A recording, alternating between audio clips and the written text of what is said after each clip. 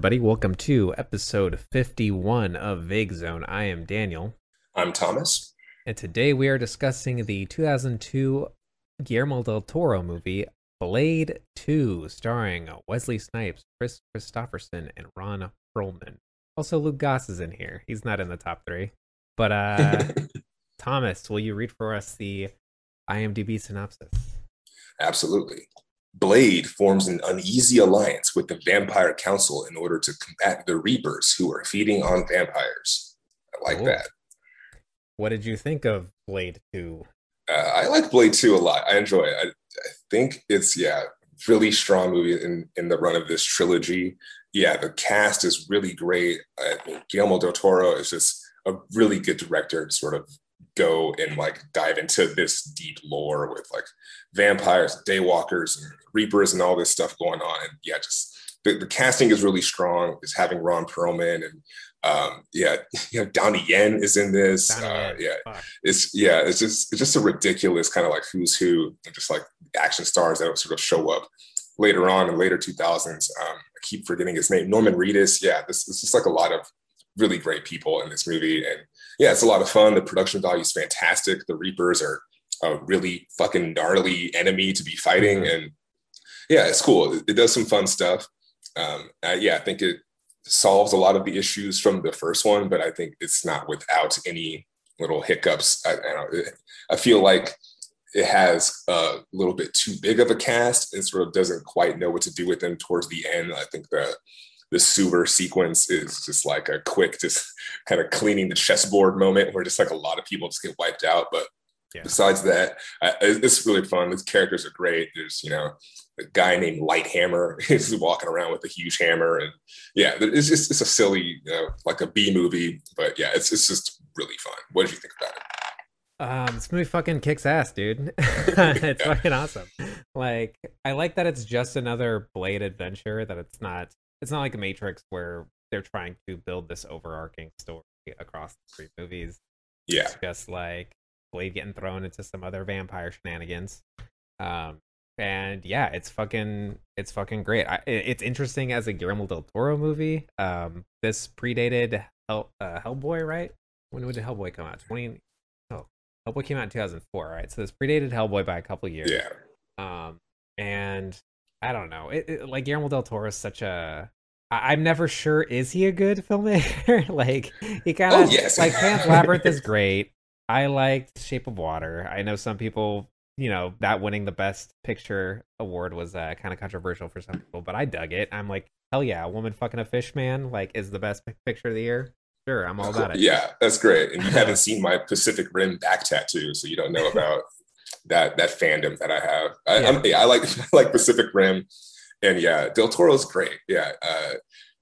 He is just just a very visually driven, and just for the reliance on practical effects and just kind of just doing stuff in a simple way. I think it just really pays off, and there's so many good moments and just really nice, just okay, this is just vampire shit just turned up to 11. Them doing lines of blood coke inside of inside the club, and but the dissections scene in this movie is really fantastic. Rules. It's so good.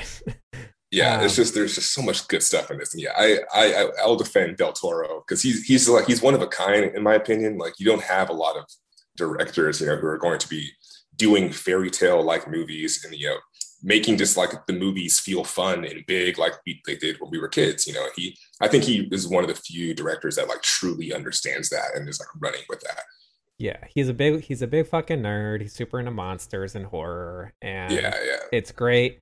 It's interesting that he does his serious stuff with Pan's Labyrinth, The Shape of Water, this more dramatic fare, but then he does stuff like Blade 2 and Hellboy, where it's just he's allowing himself to explore the cheese and to really appreciate the cheese, and he does a great job with it. He's just having fun. It's pure fucking cinema. And I appreciate having Ron Perlman sort of wrapped into this too, because he feels like a 80s movie villain, sort of, he would fit perfectly in sorry, I was gonna say Transformers. He would fit perfectly in a Terminator movie or a Predator movie. He just has that really good on-screen presence where he's just you know, his slow miming of "fuck you" when they're inside the club Yeah. pointing the guns at each other. It's just yeah, it's just silly, it's over the top, and yeah, He it's doesn't just a take his lot of fucking fun. sunglasses off the entire movie. Yeah, Like, because you know you can't. That's not allowed. You got to yeah. keep the It's sunglasses like on. in his contract or something like that. Yeah, It's funny that you mentioned him as like an '80s villain because last episode I mentioned that Blade feels like it's sort of it's the end of an era. Like '80s '90s action. I always think of that as like '80s '90s action is like a bar fight. It's like a bunch of bikers like beating the shit out of each other. And then the yeah, Matrix happens, and then everything becomes a little bit more sleek and sexy. We get that yeah. RoboCop remake down the line where he's like a much sleeker robot. And I don't know. I'm sure I could think of some more examples, but everything felt very, how can we play with the camera in a way that's very smooth outside of like, the Bourne movies, which gave us all that shaky cam. But Yeah, and it's interesting you bring up the Matrix because yeah, this particular franchise sort of yeah, it shows up before the Matrix, and now this one's like right in the middle between yeah, Matrix One and Reloaded, and I think it does sort of take a little bit from it is. Yeah, that influence a lot because we get like the sequence when they're all suiting up and they got all the leather gear before they go into the club, and most of the soundtrack is just like rap music over like really fast electronic songs. And so it's like I'm really into that. And it's like when we first meet Norman Reedus, he's listening to Redman, and I'm like I've been listening to a lot of Redman recently, and it's just like yeah, it just feels very early 2000s where yeah, it's just it has that I mean, particular edge to it. we got that fucking Crystal Method song at the end. Uh, Yeah, yeah. what's that one called? Fucking uh, Name of the I don't game. yeah, and then like the Most Def Eye Against Eye, just yeah, just with him in Massive Attack, it's just yeah, it's just great. So yeah, let's kind of dive into this a little bit. It sort of starts off with this like rescue mission. This is the part that like stuck out to me the most. Like I sort of don't like the well, I guess what's your opinion on the very quick like recap monologue that Blade gives at the beginning? So I always forget that that's a part of this movie. I'm already forgetting that that's a part of this movie. Yeah, it's like he just sort of is like, yeah, I'm a daywalker. I have their strengths, but I don't have their weaknesses. And it's sort of, I don't, that's like the only little It's thing I like the just wish opening crawl sort of situation. a little bit. Yeah. But I remember when I watched this the first time, I thought it just jumped directly into that little alleyway fight scene with like the spinning fucking thing he has, his little batarang. Yeah. But like, I wish it sort of did just jump directly into that and skip that just brief monologues. I feel like we don't really need it. It's just like Well, we a start little bit of, with the Luke Goss stuff where he's like is he like donating blood? Like what is happening? He's like trying to sell his blood and then he's a yeah, vampire. he's going into a blood bank. Yeah. And you think like, oh, it's just a drug addict or something who needs some money. And then he is a double vampire. He's a reaper. I like that they basically, the villains are basically double vampires. It's like, okay, we'll have a vampire who eats vampires. And then I'm assuming Trinity is just a vampire who eats reapers. And they just keep stacking them. Yeah. Yeah. Yeah, I like that double vampire. I didn't that's a great term. Yeah, but yeah, I appreciate just the silliness of yeah, just that plot. It's like, yeah, like the Blade calls vampires like they're explaining it like in the yeah, vampires are like a cancer and like it's like a cancer with a purpose or something like that, or like someone says like, yeah, like cancer with a purpose, but the Reapers are like this offshoot of this virus, and so they need to feed double cancer. They need to feed every hour or so like a crackhead, and so it's just like, yeah, that it's like really sticks out. But yeah, they're sort of just not really giving a shit, and they're just going balls to the wall with this like the exposition, just explaining. Yeah, like Reapers are double bad. They're is the enemy of my enemy your friend or my enemy? Yeah. So like it's just, and yeah, I think that the opening sequence inside of that alleyway is a lot of fun just because yeah, it's just really I don't know, it feels this dynamic of just yeah, the motorcycles coming towards him and he's like sort of hijacks one. And yeah, got the effect of him stabbing the vampires and they just turn into that little like bloody skeleton mist. And so I think it looks fire dust or whatever. Yeah, it looks a little bit better this time around. And yeah, he like does a kissy motion towards his car or something like that. I didn't quite understand that, but it's like, all right, sure, Wesley Snipes, he's having fun. I'm sure that's all him. But yeah, he fucking rules. It's like Wesley Snipes in a leather trench coat with a sword, with double knives, with stakes that kind of look like vibrators, if I'm being honest. He's doing A little martial bit, yeah. arts. He's wearing his sunglasses. They're like speed ramping the action, so it's like everything's moving a little bit faster than it should, which can come off a little silly, but it's like, fuck it, it's Blade. He looks great. Like, Yeah, yeah. I was going to ask, what do you think about the action and the fights in this movie? Because that's like we get a lot more of it, and there's a lot more sequences where it's just straight up fight choreography. So what do you think about it this time I around? mean, I think it has the same problem the previous one has, which is just like they're a little too cutty. But like, I feel like the choreography's there. I wish we just got to see it a little bit more. Donnie Yen was a choreographer on this movie. Yeah, I think there was like three other choreographers, including Wesley Snipes, and like I read that they were always like kind of competing with Donnie Yen to like see who could like make the best fight scenes, which is great. It's a great idea to yeah, have like a bunch of choreographers trying to outdo each other for a movie. But yeah, yeah. I think the That's really action's yeah, that's so cool. I think the action's really good. I like one thing one thing they do in this movie is they do CG people, which never looks good. Matrix Reloaded does it with Neo fighting all of the Agent Smiths, but I think it actually looks better here, and I think part of that is because it's such a dark movie visually. Like it's kind of hard to see the details. Like you're looking at a CG animated person, but it also does this thing where it mixes that CG animated person with a real person in the same shot. So it's like Blade will get punched in the face and he'll go flying through the sky, and it's a CG man flying through the sky. And then when he lands, it's really Wesley Snipes landing. Yeah, yeah. And it looks pretty. It's kind of cartoony, but it's kind of smooth. I don't know. It works for me.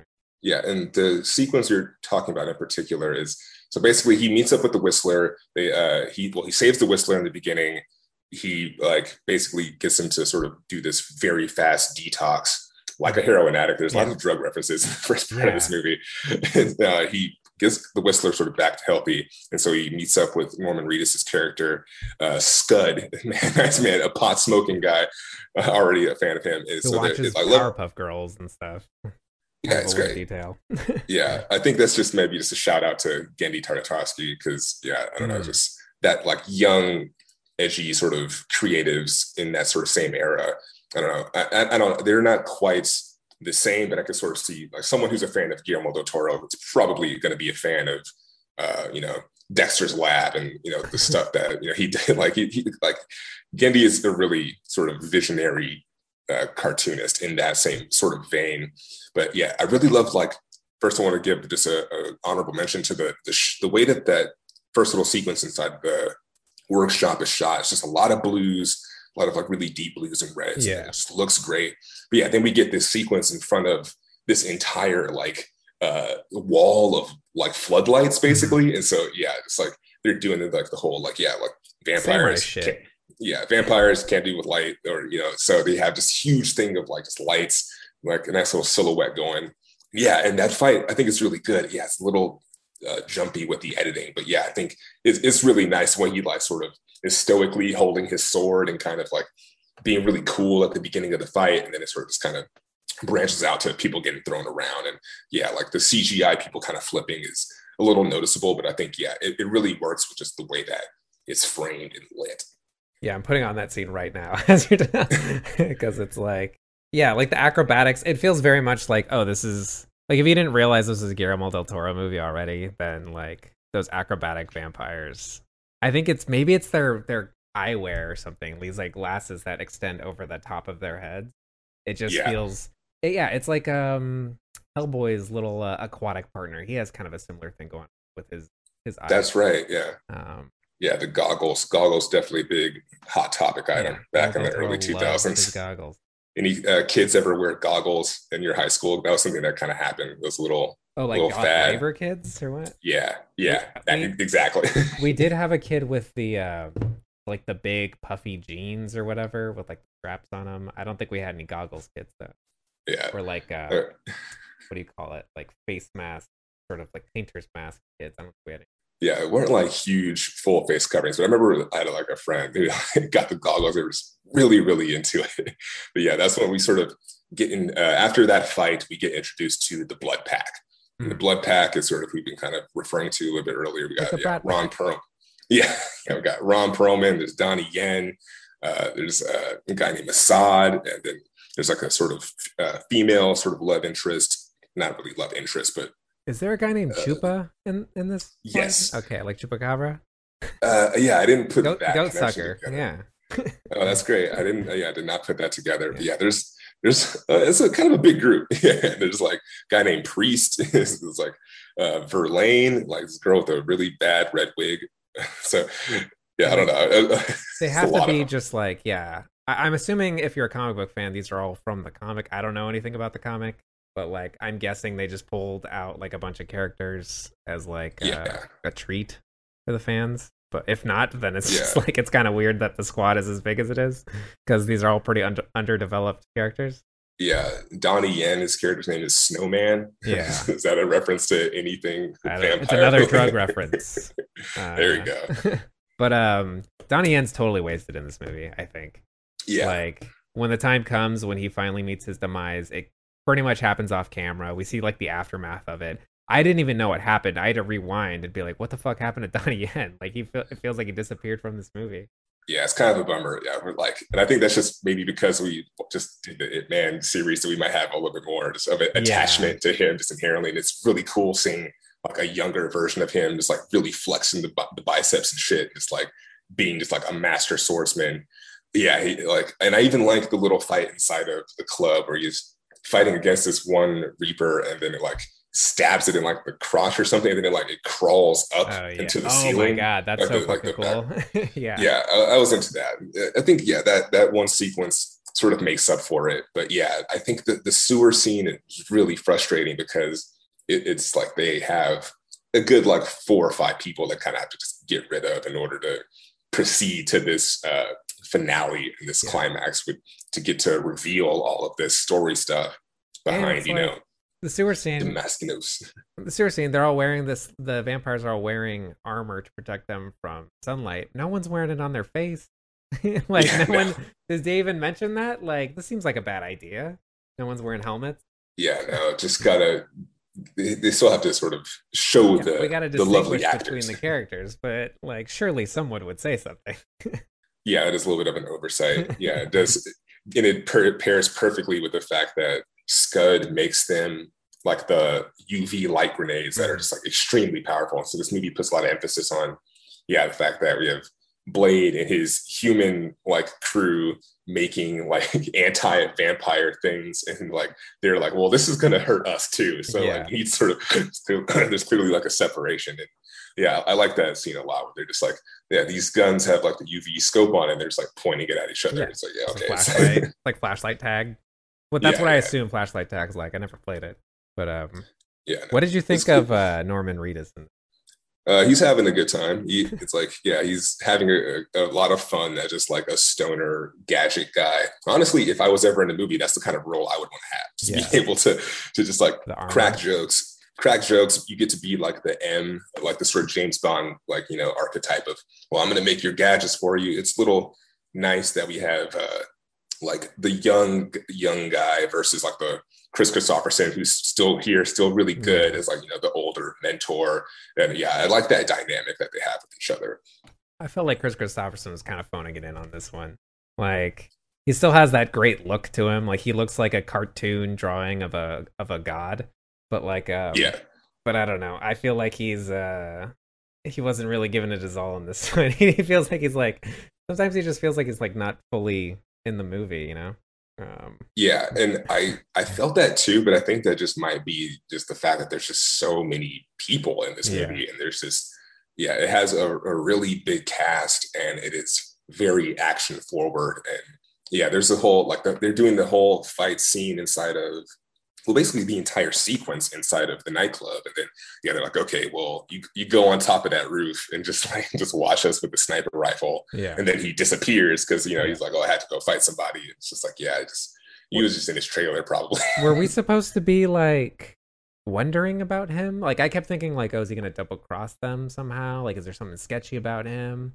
But like Yeah, that's definitely heavily implied because Scud literally says, he's like, yeah, you gotta there's keep no an eye. way that you got to keep an eye. There's no way you can recover from being given the vampire, virus or whatever, and the speed that he did. So there's a chance that he'll be bad. And so yeah, I think Yeah. that moment is the only like really clear moment where it's like, okay, like, oh, he might be, Yeah. yeah, he might be double crossing, he might not be. It's just like a And yeah, slight red herring. a little bit, yeah. Which, is fine. I think it gives us some time to, yeah, to have Scud just sort of struggle inside of the surveillance car and like try to fight off all these Reapers by himself. And Yeah. instead of just turning into another like kind of shootout type of scene. Norman Reedus as Scud, he reminds me of like Edward Furlong in Terminator 2. Like if Edward Yeah. Furlong grew up without developing a severe drug problem and stuff like that, I feel like he could have pulled this off. Yeah. It feels like very much the same performance. Yeah, I agree. I think, yeah, I enjoy it. Yeah, I think it's just really nice to kind of have a lot of these sort of recognizable people in these younger roles, and yeah, I sort of dug it for that. But yeah, it is definitely like a archetype kind of character. What you think of Nisa? Nisa. So I was reading up on it, and supposedly her and Blade were supposed to have a sex scene in the movie, but it got cut out. Uh, Um, sure. Like, I feel like that would have like this movie was like a little bit too long for me, but yeah, throw in a sex scene, whatever. We haven't seen Blade fuck yet. yeah, And like, yeah, I think we were robbed on that. and it feels like there's like not quite enough between these two characters considering where the movie ends up. Like, I feel like there should have been a little bit more intimacy between them, but I suppose there's not even enough intimacy for a sex. Yeah, and yeah, I don't know. I like her. I dug her, but she kind of made me miss the like female kind of love interest from the first movie, Yeah.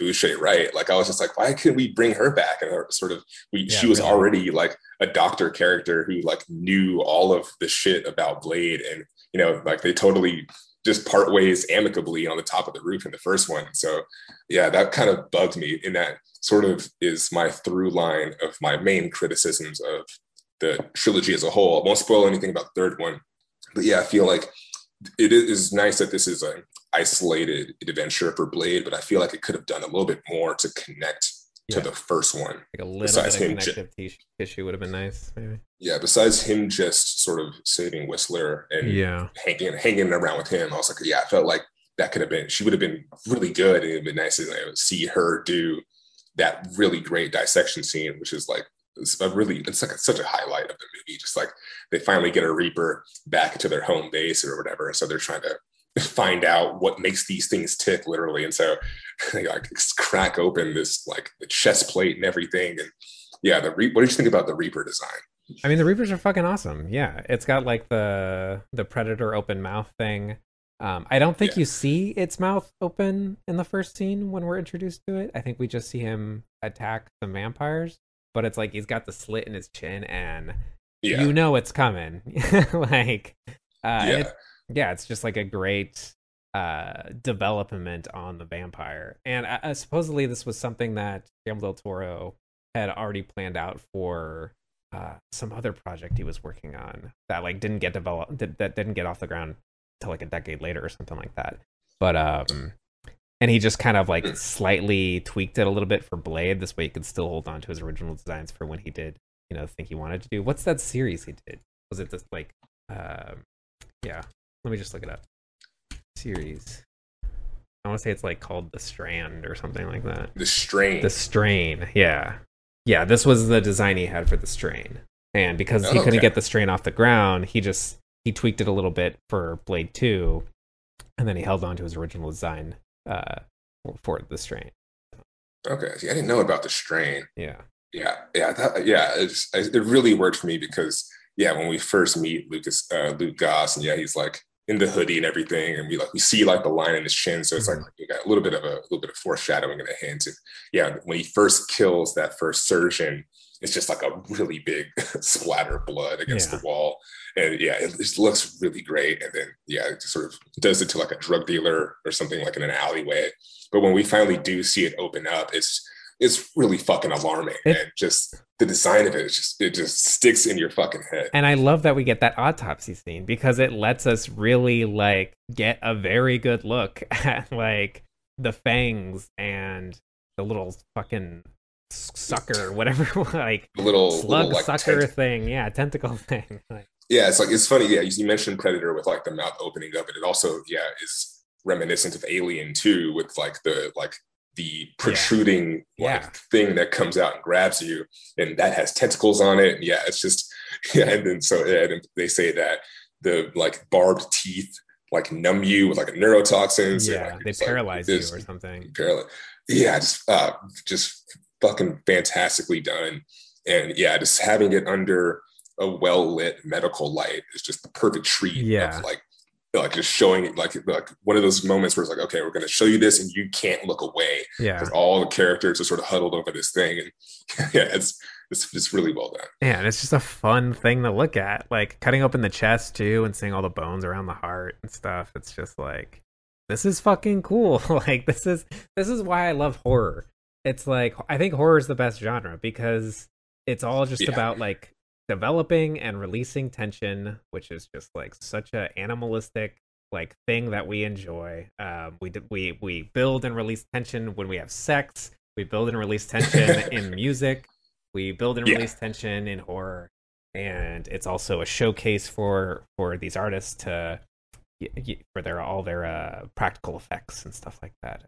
It's just really fun. I love it. yeah, and yeah. This movie just does a lot of things really fucking right. And I was gonna say, what do you think about like sort of our main villain that sends him onto this mission? His name is Eli Damaskinos, like this ancient vampire. And so it's like we get like this classic vampire sending him on this. Well, sorry, no, the villain is sending our hero on a mission, and it turns out that it's this sort of double cross. We're sort of getting into the spoiler territories of Yeah. this, where Uh, it turns out that yeah, like you know, Scud is a familiar, and he was sort of yeah. tricked into going on this mission to basically help you here. Totally, I'm blanking now. Yeah, basically just to help find more. Damaskinos? Yeah, yeah, Nomak? just to help Damaskinos. um I feel like I said, this movie feels like it goes on a little too long for me. And it's because by the time we get to this stuff, I'm kind of checked out. Like, Yeah, because we just saw Blade murder like a million vampires in a sewer. So it's like yeah, getting the reveal that like Scud is a bad guy. I'm like, okay. Like he blows him up. Okay, cool. Damaskinos, we've gotten these little scenes from him on occasion, but it doesn't feel like I don't feel like there's that much of a presence from this character. I'm not like can't wait for Blade to meet Damaskinos. Like I'm never having yeah, that feeling. And even Nomak, I'm not like that intrigued by it. To me, like these characters are just excuses to have Blade fight a bunch of vampires. Like that yeah. Just that is the fun. excuses for set pieces and dope shit. Yeah, for double And so yeah, vampires. the moment when Nomak walks in, he's like, he's my son, and he's they kind of have that like little Yeah. reunion. Like yeah, I think there could be. I know. I feel like it could be a little bit bigger than what it was, but yeah, I think yeah, just the sort of set helps sells it a little bit. Like yeah, there's this really nice like evil lair with like all of like Damaskinos has been trying to make the perfect vampire. That's what I was trying Mhm. to get at. Yeah, so he's trying to he's been genetically modifying all these different little like embryos or Fetuses, yeah. whatever yeah, to get to Very. create the perfect vampire that eventually will be like even impervious to sunlight. And so yeah, he has big vampire goals, big vampire dreams, but Mhm. it gets stopped once this whole plan kind of crumbles when Blade discovers it. But yeah, I like the large, the very Jurassic Park feeling of This is what the large We need the crossover movie between Jurassic Park and Blade. vampire raptors. Yeah, just like the huge metal thing containing all of the like vampire embryos and just like the massive pool of blood that we Yeah. get. And, yeah, and just like Blade gets put on like a metal slab, like this metal table that Yeah. has all these holes in it, and there's all these spikes just sort of come out and just protrude him all over his body. And so yeah, like it's yeah, all that stuff looks great, but yeah, just the kind of the reveal that he's been doing, like he's been sort of orchestrating all this, it sort of gets lost in just like just the shooting and fighting and like there's just a Yeah. lot more fun stuff happening. I don't know. Yeah. It's just and then we just have to have him fight 100 vampire security guards and then take on the big bad. And Yeah, I don't know. By this point, we've had so much action and it's all been pretty good that it's just like it's like John Wick 3, how you see all these great action scenes, so by the time he takes on the big bad, it's just like you're tired. Yeah, It's like we've already seen him fight people with a horse. We've seen the motorcycle fight. Like, yeah. I think John Wick 3 has the really fantastic knife fight sequence too. yeah, That's like just really up close and personal. So yeah. yeah, And I'm there, with you it's on like that. each one of the fights is like defined. Like each one has a hook. These ones, they don't necessarily really have hooks. It's always just like Blade with his swords and his with sword and his knives. So Yeah, there's not enough variety there to like keep it that intriguing. By the time we yeah. get here, Yeah, I like the moment where Whistler throws him the sunglasses and it's kind of like one absolutely, shot. Like very that's cool. it. This is yeah, very very badass. But I remember when I did the first watch and I watched all three Blade movies in one day. For some reason in my mind, I was thinking that the finale of this movie took place in a like surrounded by fire for some reason. And I was just like, oh yeah, this is going like they're gonna get to the part where they're the final fight. It's gonna be like all this like pyrotechnics, but that wasn't the case. It's kind of just in this big Yeah. chamber. And I was Well, like, there's oh like yeah, this yellow glow in the space, and there's like a lot of like smoke and stuff. So yeah, I understand. It's got kind of that vibe. yeah. I was really Expected thrown off. a little more. I was really thrown off when he stabs him in the heart because I just remember the dissection scene. They're saying that the heart is encased in bone, and so I rewatched it, and they do say that it's like encased in bone except on the side. But then they quickly cut to Whistler saying something about like imagine driving a stake through that. So it's like it's just reinforcing Yeah. that it's encased in bone. And so when he stabs him in his quote unquote weak point, it's just like it felt yeah, I feel like we should have had a little bit more clarification on that. Like it's only mentioned in passing that there is a weak spot. Maybe if they actually showed it during the dissection, that would Yeah. have helped to drive the point home. But Or if he would have done that to a few other Reapers before. It's usually like, well, the big like wipeout scene is kind of, yeah, it's all these grenades. So it gets this like really like bright blue effect when it's just like UV rays sort of taking over the entire frame. But yeah, like I think it would have been helpful to see one or two other moments where people kind of get stabbed through the side. It does. I don't know. I like it. It does the Mortal Kombat thing where it zooms in when he does the hit, and so I was into that. Yeah. And then Yeah, like go ahead. well, I was just gonna say, and then he carries. Is it Nisa? Is that how it's pronounced? Yes, carries That's Nisa out to the sunset for very romantic / sad tragic death. Mm-hmm. And it feels She like just wants to see. it feels like the connection between these two characters isn't totally earned, in my opinion. I feel like the weight of this scene kind of lost on me. Yeah, I'm with you. Yeah, that's why I was like, yeah, I feel like this would have been really good if it was with Karen or Yeah. whatever the character's name from the first one. I was like, that would have been Yeah. like a really like sort of nice visual way to send her off. Like if she did get infected with whatever. But Because I don't know. is it a twist that she is what's that guy's name?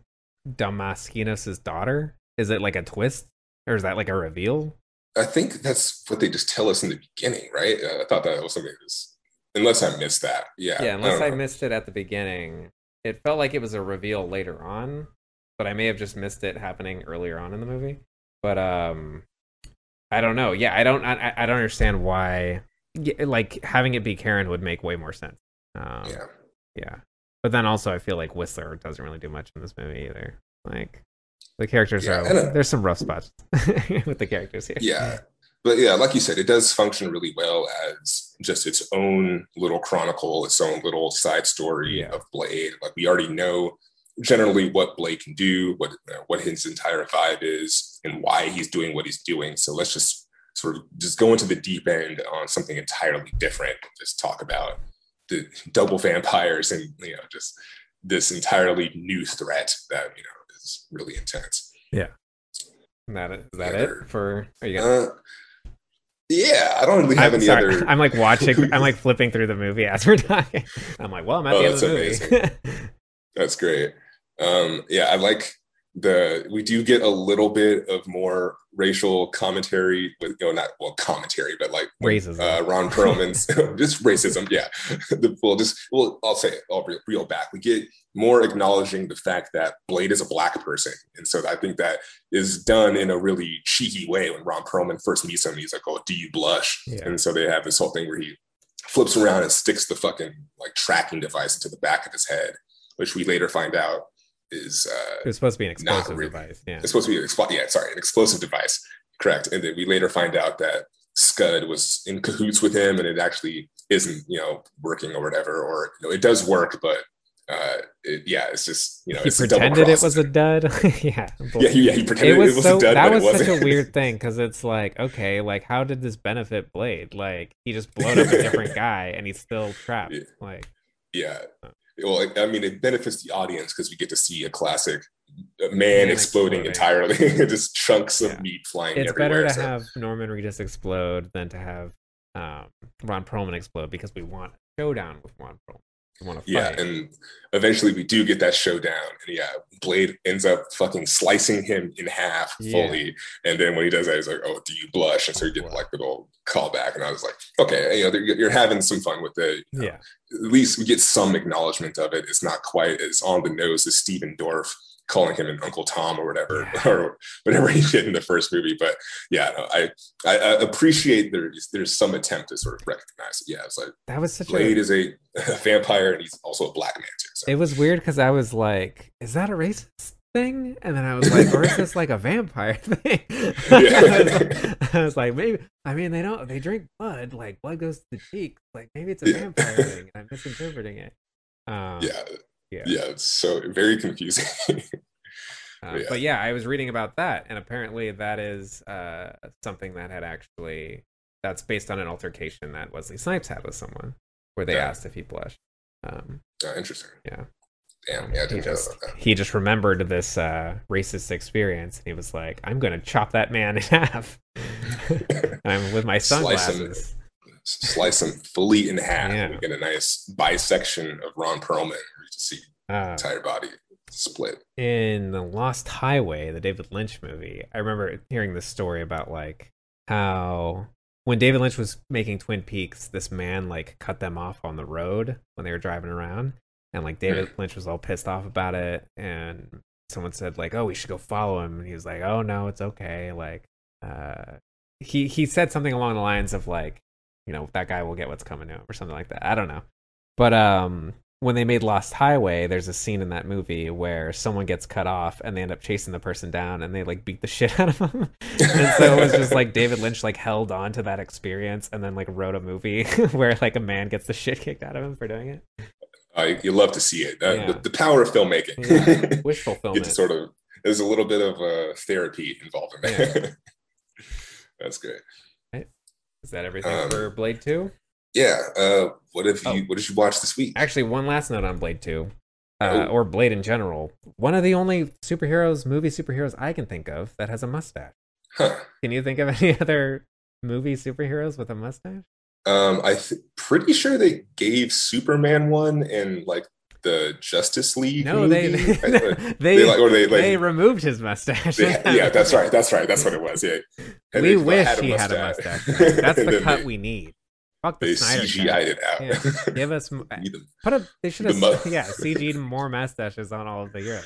The mustache cut. Even Wonder Woman, the big Ron Perlman mustache. From all different styles. Not Ron Perlman. Ron Swanson mustache. That's a great little piece of representation there for all the mustachioed folks in the audience. Yeah, definitely. Yeah. But what have you been watching this week? I guess. I watched Malignant. Did you watch Malignant? I also watched Malignant. Did you watch it in theaters? Was it out there? No, it's not playing in theaters out here, unfortunately. No, but I watched it at home on the laptop and still quite enjoyed myself. Okay, good. I'm really curious what you think about it because I like it a lot. So after that opening scene, so we're probably gonna spoil this. Heads up. But we're looking at spoilers. I think we'll announce when we're actually like get into it. But that opening scene, I was like very into it. It's super cheesy, acting's terrible, but it's got this over the top lighting. The camera work is really playful, and to me it just felt like, okay, this is going for camp. This is going for cheese. It's stylish, sort of like exploitation thing. And then the rest of the movie happened. And it keeps up the bad writing and the bad acting, and it wore me out. I was like, fuck this movie. Like, I don't like James Wan. I don't think he's a good director. And then we get the final act, and it was like some of the most fun I've had in a theater. Like, since theaters reopened, it was the most fun I've had in a theater. I was like laughing so hard I was in tears. That's great. Yeah, I had a fucking blast. And so, did you see it with Kevin? I saw it with Kevin, yeah. Nice. Okay. So yeah, he was posting about it, and I was like, yeah, I'm happy you guys had a good time there. Because yeah, I was feeling the same way. Like, yeah, I'm watching it in my apartment, so I'm just like have the luxury of being able to, walk to my fridge and grab a beer, or like sort of like stretch my legs, and that happened quite a bit in the middle of this movie. Because yeah, once we sort of are dealing with just Maddie's general, just kind of like dealing with her like mental, I don't know, like the breakdown of her, like thinking that she's actually in these other places and she's witnessing all these horrific murders and everything. And yeah, it does kind of drag a little bit. I was really into the way that it's shot. There's really fantastic shots in this movie, like the overhead, sort of her running through her house and everything. And the sequence in the Seattle Underground is really nicely done. I'm a sucker for fog on the floor. It works at concerts. Yeah. It works. It works at haunted houses.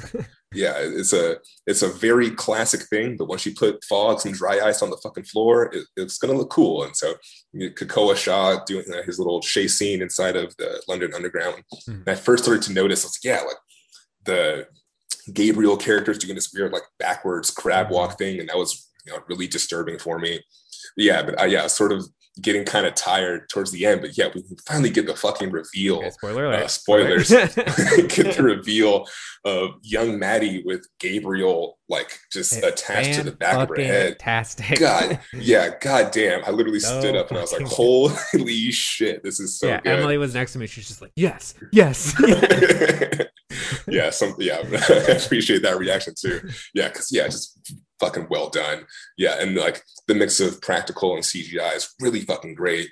And I like just the realization of when like the abusive husband Derek fucking like pushes her head against the wall at the beginning of the movie. I was like, okay, my first instinct I was like, this is excessive. Like he's watching UFC, he's like a scruffy redneck looking kind of guy being abusive. But yeah, then once you sort of get that towards the end of the movie, I was giving props to the writing. I was like, this is really well written. Good for them, like tying it together, Yeah, and just and you tweeted about the music drop. Fucking where's my mind?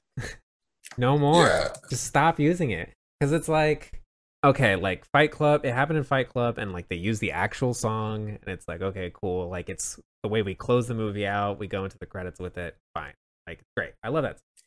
And then we get it in like, I'm sure there's a list of all the times it's been used. I remember watching The Leftovers, and it's used in The Leftovers, and it's always used super literally too, where it's like someone's having a mental breakdown, or someone is like experiencing some form of mental illness.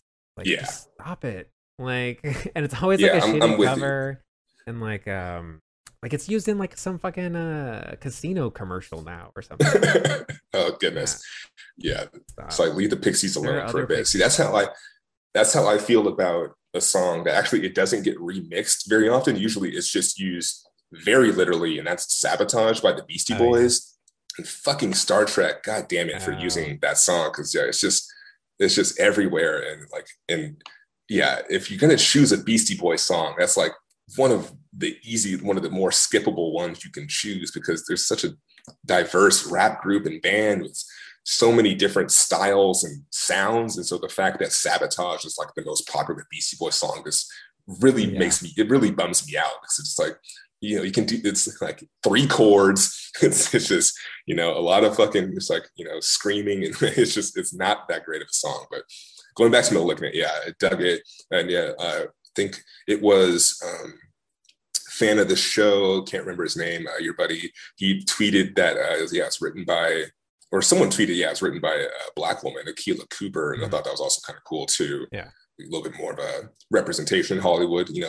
This one of the most talked about movies of the year. And, Yeah. I appreciate that. And it's and yeah, go ahead. Yeah, I was just gonna say, like, I think it does a lot of really clever things, like the whole side mission little sequence where the sister she goes back to the old the asylum, essentially. Yeah. She goes back to That's the so funny. asylum, and she's like going in there, it's creepy sounds. I was like, oh, I need to get the records, but the records are all the way down in the basement. And then she gets the records and is totally fine. It goes back home and like nothing happens. That's like a nice little fake out, playing on audience expectations for these type of sequences and moments. When that happened in the theater, when she goes to the plays, like, first it's funny when she sees it because it's like, holy shit, like like you can't miss it. Yeah. But then she parks on the cliff and like people in my theater were like laughing. Yeah, I did too. For a moment, I was just like, yeah, this is like, why would you very park here? conspicuous place to park. Yeah. Also, just joking the fact that, yeah, there's a giant like medical facility slash, massive haunted house just like tucked in the hills of Seattle somewhere. Yeah. That's a nice kind of image to have. Yeah, I think this movie is like really is shot in a really fun way. And yeah, the acting is really over the top. The sequence inside of the precinct when Gabriel sort of just kind of goes crazy. Oh, no.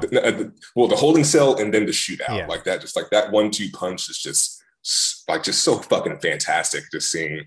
Oh, I love the weapon too. The weapon that Gabriel has, it's like golden dagger that has excellence written on it. That was the medical medical trophy given to the doctor that sort of started all this shit. But yeah, I just really like that weapon as just a very just badass dagger that's just slicing a lot of people up. And they just have fun with that. A note on the holding cell. When that happened, I turned to Emily and I was like, what year is this supposed to be? Because there's a woman who looks like she's straight out of the 70s. Yeah. There's also like the mom still has like a VCR and like they're like watching old VHS tapes and stuff. Yeah, I love it. Cell phones and I don't know. The people in the holding cell just start beating the shit out of her for no reason. But then that's when we get this that's when Gabriel emerges and we get all the great backwards fighting. And that fucking precinct scene is like, I turned to Emily and I was like, this is like Shang-Chi. Like, this is like better, like as good as like the action in Shang-Chi. Yeah, it's just so over the top. And it's just people getting thrown across the room. Yeah, throwing the chair all the way across the room. Like, yeah. It's a good laugh in that moment. And also, I appreciate the side character, because she's our NCIS forensics character, but she's like, why am I calling the police? Like, I like that little beat is really funny. And it's just a lot of fun. It's so really good. Great. And also the name of the detective also sort of stuck out to me, mainly because I'm living in Korea now. The big, massive messaging app that is very popular across this entire nation is called Kakao Talk. Okay. And so this movie, the detective's name is Detective Kakao Shaw.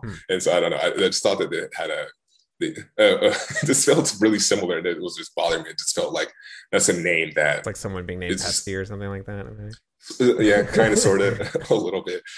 For the rest of the movie, it's pretty like normal names. I don't even like normal names, but yeah, I know a guy named Kanoa, but yeah, it's just like Kakao Shaw. Just feels like is that a name? Very, very rhymey sounding. There's a few Kakoas. I'm looking it up. Maybe I'm just wrong. Maybe I'm just combining it too much with my actual life. Oh, there's a actor named Kikoa Hekumano who was in Aquaman, which is also James Wan. So. Oh, great. I have not seen Aquaman. Yeah, it's really interesting that James Wan went from Aquaman to this. That it was like, I'm making his entire career is strange. Like, Conjuring, Furious 7, and then he's just like starting off with Saw. Yeah, it's like starting off with like the Saw, which is pretty fucking fantastic, low budget movie, like, and then slowly ramping up to the Conjuring franchise, and now doing this. It's just the trajectory is really strange, but I'm here for it. He's having a lot of fun. And this is like honestly one of the most like fun movies like of the year, and I'm really happy sort of got to watch it. That ending fucking ruled. And like I'm so Yeah. like I remember, yeah, it was another thing I said to Emily. I was like, after the precinct scene, I was like, now imagine that happened at the end of the first 20 minutes, and the rest of the movie was just like, we gotta find this like crazy backwards person. Um, like so, like I'm hoping if they make another one that that's essentially what the movie is, because they Yeah. totally leave it open that like Gabriel's like, I'll be back. She's like, I'll be ready for you. Yeah, it's great. Yeah, It's a really nice introduction of a yeah. yeah, a nice slasher villain that can Origin just show story. up Yeah. again. And yeah, I also appreciate the vastness of like the depiction of the cell that Gabriel gets locked in. It's just like just really just like an endless looking cell with the bars that just sort of reach up to the ceiling and shit. So Yeah, it's good. really cartoony. It looks like it's fun. Tearing open the back of her head to reveal the face. So Yeah, good. yeah, and then yeah, the fucking foolish doctor is like, yeah, like, we removed as much as we could, We so just we're shoved gonna the rest shove in. it. Yeah. It'll be all So right. that is not how that's not Sure, how it's it got works. it's a base with a brain, but it'll be okay. It's like, you guys could have just put a little more time into this and solved that problem for a homegirl, I thought it yeah, was weird that like the information is revealed to us that Gabriel's been using the miscarriages to rebuild himself. Like that's revealed to yeah, us like by the sister at the very end, right? Like we don't get that information any earlier.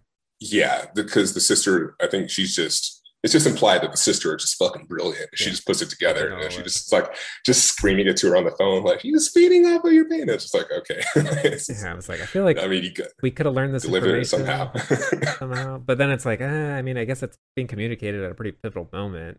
So Yeah, it's so also pretty just like a dark beat in general. Just the fact that yeah, Gabriel was feeding off of these unborn children. at what point did you realize? Yeah, like what were your when were you like uncovering it? Because it's like initially I thought it was going to be a Siamese twin thing, like they were separated at birth because of the whole Yeah, like cut the cancer out thing. I was pleasantly wrong because yeah, it's so much cooler that it's like a person with their face coming out of the back of their head. But yeah, because like the whole time I was thinking about the Simpsons episode where yeah, Bart yeah. has his former Siamese twin upstairs, Hugo. But Which the Venture Bros have an episode like that too, which is really fun. and then it's also Gabriel is also upstairs. Yeah, like were you like putting the pieces together as the movie was going on, or were you just like were the surprises hitting you? Yeah, they were hitting me. I was kind of struggling putting it together because the one thing that I think, one strength of this movie that sort of worked against it for me, and I feel like a few other people online are echoing this sentiment too, where like the casting is really great. Like Maddie and her mother look really similar, and so Yeah. So when she's when it's revealed, Maddie's, yeah, when it's Maddie's mom's like locked inside of the attic, I was like, wait, like is this two of them? And I was like, again, my face blindness or whatever. Like I was just like, who is this other person? And then when she breaks out, and then yeah, sort of we find out that this is her mom, and yeah, yeah, Gabriel sort of been yeah, the backwards walking kind of like that's when I started like, okay, like something kind of fishy yeah, is happening here.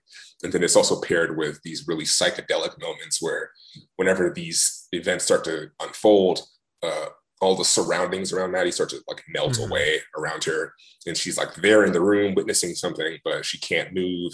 So I was like, okay, I think they're implying that yeah, there's some double person thing happening, Yeah. but very happy with the direction that they took. It's literally inside the same body. It's really weird that so it's like okay, I can understand like Siamese twin controlling her brain and like committing these murders. But they never acknowledge that they can control electricity and stuff. There's no like explanation for that. Yeah, Gabriel's just that Yeah, it's badass. just like, oh, well, you can They also were do this. to add a little bit of fun for just the sake of having moments where lights can go out. Gotta up the horror state. Dark. Yeah. Yeah, it's like that really nice shot of just the street light outside as it zooms in, sort of blinks away, and she's gone. So yeah, it's I think used just for that practical effect. It's one of those movies where you sort of can overthink it into a point where stuff just doesn't work. The fact, like at the end where she's like breaking her bones to sort of face the other way, I was like, isn't that just like just severely hurt when she has to turn back, or like is she just gonna have just completely constantly dislocated bones? Supernatural, yeah. So once I got to that point, I was like, okay, yeah, it's like this movie isn't really that concerned with this, so I'm not going to be concerned with it. I'm just going to be happy that the camera is so fluid and the lighting is so good, and it's just the entire plot is just so fucking bonkers that it's just a good time. Yeah. I think like more tangible criticism, I think we could have removed one of the last doctors.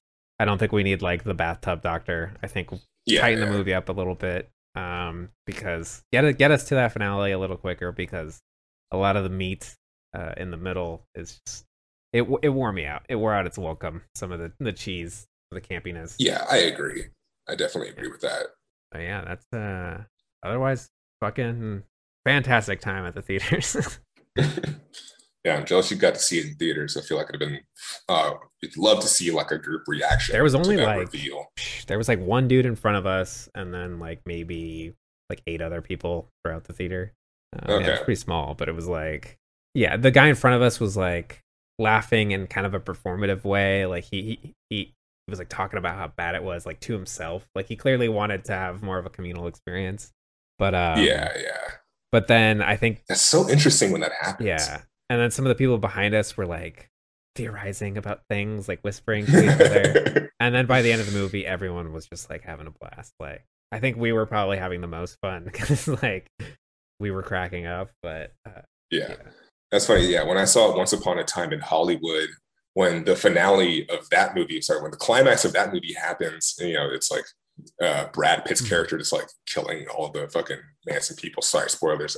Killing all the people in the Manson camp. There's a guy in front of me who was just like you said, laughing in a way that felt like performative, and I was like, yes, Tarantino violence can be funny, but that wasn't how I interpreted it. It felt a little more brutal to me. The thing like throwing the fucking cans at her and shit. So smashing that into the fireplace over and over.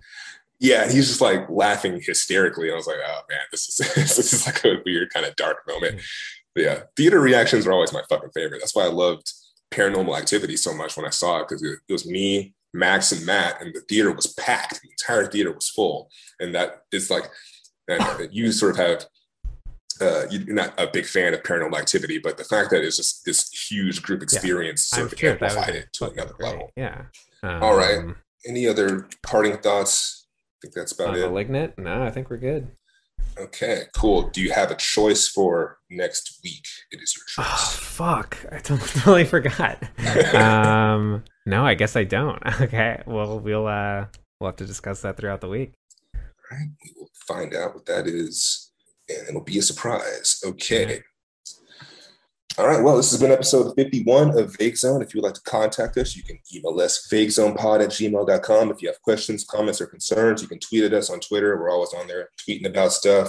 Tweet us, what do you think about Malignant? Did you like it? Did you love it? Did you hate it? What have you been watching this week? If you have a suggestion, let us know. We'll put it into the rotation and we'll be a part of our conversation.